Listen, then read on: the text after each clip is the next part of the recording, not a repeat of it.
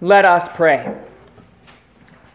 Guide us in faith, O Lord, to look to your word, where you declare to us your will for our faith and life, and where you give us that eternal life which your Son has purchased by his life, death, and resurrection in the flesh. Lead us to hear with humility, hope, and joy. In your Son's name, amen. Dear fellow redeemed, grace to you and peace from God our Father and our Lord and Savior, Jesus Christ. Amen. The text for our meditation this morning is from the Holy Gospel according to St. Matthew, the 11th chapter, beginning with the 2nd verse. Please rise in Jesus' name. While John was in prison, he heard about the things Christ was doing. He sent 2 of his disciples to ask him, "Are you the coming one, or should we wait for someone else?" Jesus answered them, "Go, report to John what you hear and see. The blind receive sight, the lame walk, those who have leprosy are cured, the deaf hear, the dead are raised, and the gospel is preached to the poor. Blessed is the one who does not take offense at me." As these 2 were leaving, Jesus began to talk to the crowds about John.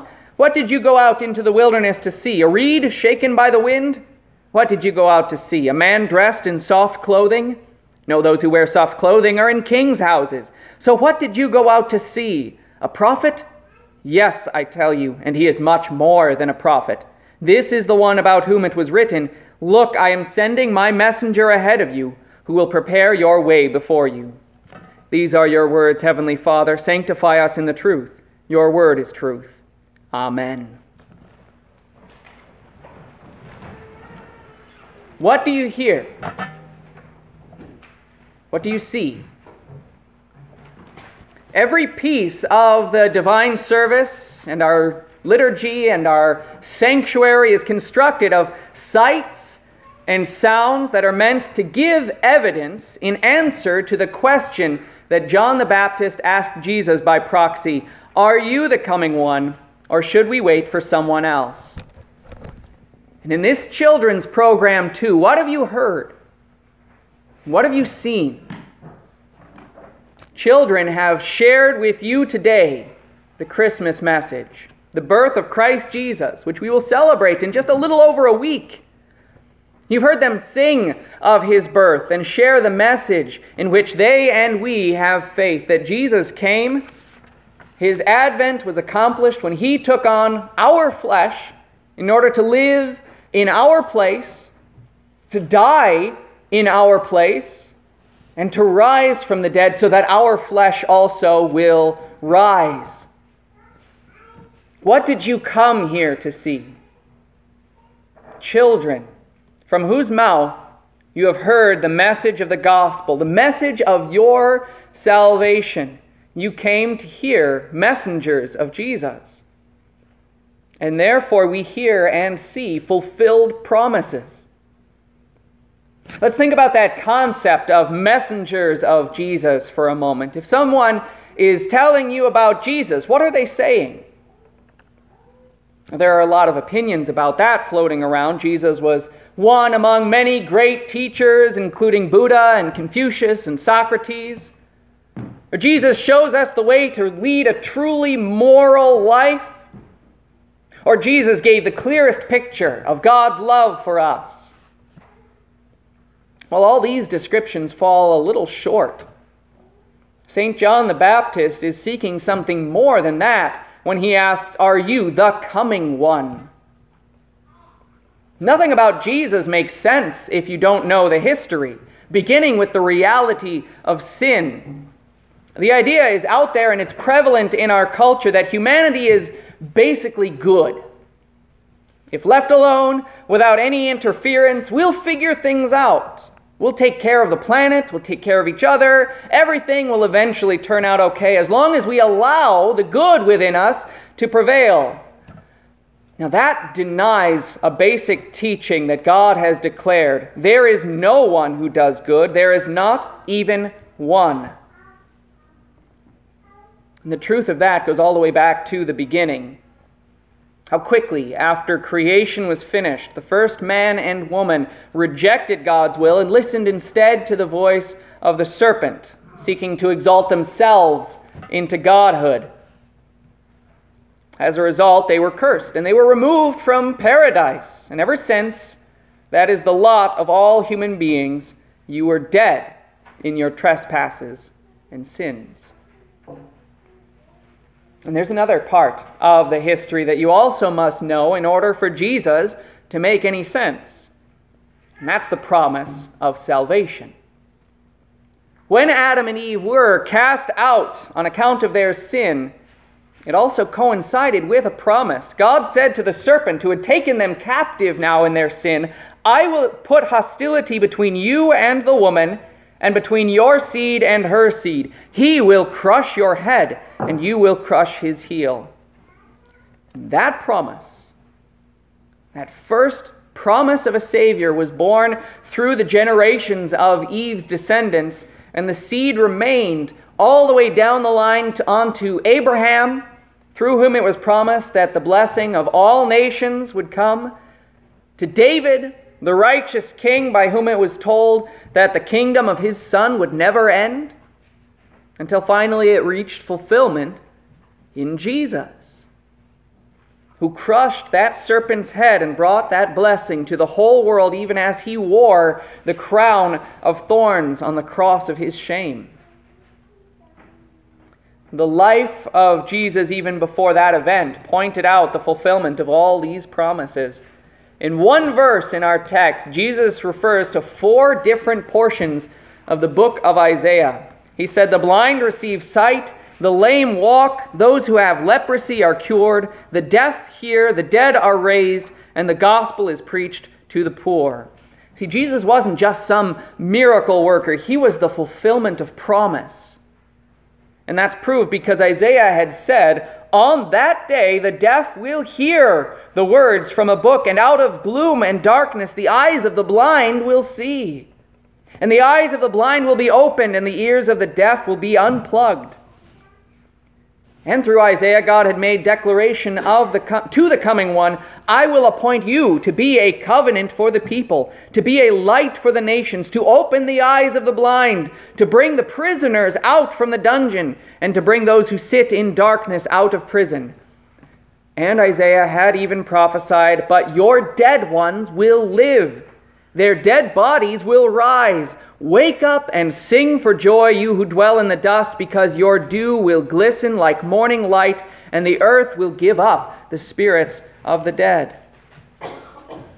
So in that verse, the assurance that Jesus was giving to John and to his followers was that, yes, he was the coming one who had now come to accomplish his purpose, and already it had begun.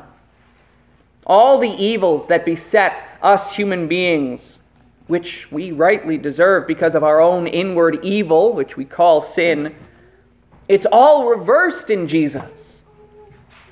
He undoes sickness, infirmity, pain, death, and above all, he undoes the wall of separation between us and God that was put in place on account of our sin. In Jesus we have joy and bliss and unity with God once again. With the history of sin and salvation in mind, it all falls into place, orbiting around Christ, that bright and shining center. And how do you get this? How is it all for you? Like John, we are trapped in our own dark prison, and the light of Christ is invisible to us. We need messengers. So we go to hear the messengers who highlight the message. As we remember the purpose of Jesus' coming, we remember also the purpose for our going and hearing. Jesus addressed the crowds to this purpose. What did you go out into the wilderness to see? A reed shaken by the wind? What did you go out to see? A man dressed in soft clothing? No, those who wear soft clothing are in kings' houses. So what did you go out to see? A prophet? Yes, I tell you, and he is much more than a prophet. This is the one about whom it is written, Look, I am sending my messenger ahead of you, who will prepare your way before you. See, the people didn't go out to pass the time and to avoid boredom.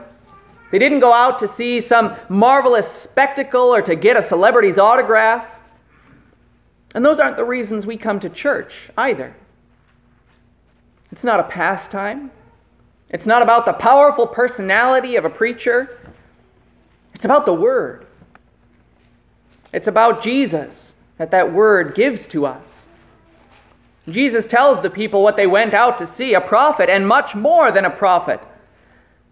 The force of that word prophet in Greek means a mouthpiece, an instrument for the voice of God. The only function that a prophet performs is to speak the word that God gives to him. In that sense, that's exactly what a pastor is. And that's exactly what these children have been for you today. Their purpose was solely to deliver to you the Word of God, so that it would be for your salvation. You see, as the angel declared him, a Savior was born for you. He is Christ the Lord. And He is meant to be for you. All that He did, His perfect life of obedience to the law of God, which you and I can never even come close to doing, His innocent suffering and death, which is what you and I deserve for our failure to keep God's law, and His glorious resurrection from the dead, proving that our punishment was completely removed, all of that is for you. That's what a messenger of the gospel is, a prophet, if you will. That's what such a one will declare, as these children have done for you today. But John was also much more than a prophet. His coming also was prophesied in many places in the Old Testament, as by the prophet Malachi, "Look, I am sending my messenger. He will prepare the way before me. Then suddenly the Lord whom you are seeking will come to His temple." It's the season of Advent now, the season of Christ's coming. And in a sense, that means that this is the season of John the Baptist, because he is the one who prepared all the people for the coming one. He prepared the way through the message of repentance. And this included the preaching of the law, as John famously rebuked the self-righteous in many instances, refusing to allow anyone to see themselves as worthy of salvation. But this also included the preaching of the gospel. As John declared centrally, the kingdom of heaven is near. This kingdom is the kingdom of God's grace, the kingdom from which we were banished because of our sin, and it's returning to us in the person of Christ. He brought forgiveness, life, and salvation for us, so that when we feel the weight of our sins, we may know that the Savior removes that from us. Christ Jesus came once on that first Christmas, as these children have told you again today. He will come again with the same joyous kingdom to bring the people He has redeemed to eternal life with Him, body and soul. Your bodies will come out of the narrow chambers in the ground where they sleep, made perfect and whole like His body, and your spirit will again be joined to them for eternal life. And if you have not fallen asleep before the last day, then your body will be changed and made perfect as well. And even now, Christ still comes to you. Right here in this house. What do you hear? What do you see? Every piece of the divine service is constructed of these sights and sounds meant to give you your Savior, the one who came, who is to come, and is with you even now in His Word and sacraments, sanctifying you and healing you throughout your life until He comes again. Amen. Glory be to the Father, and to the Son, and to the Holy Ghost, as it was in the beginning, is now, and ever shall be, forevermore. Amen.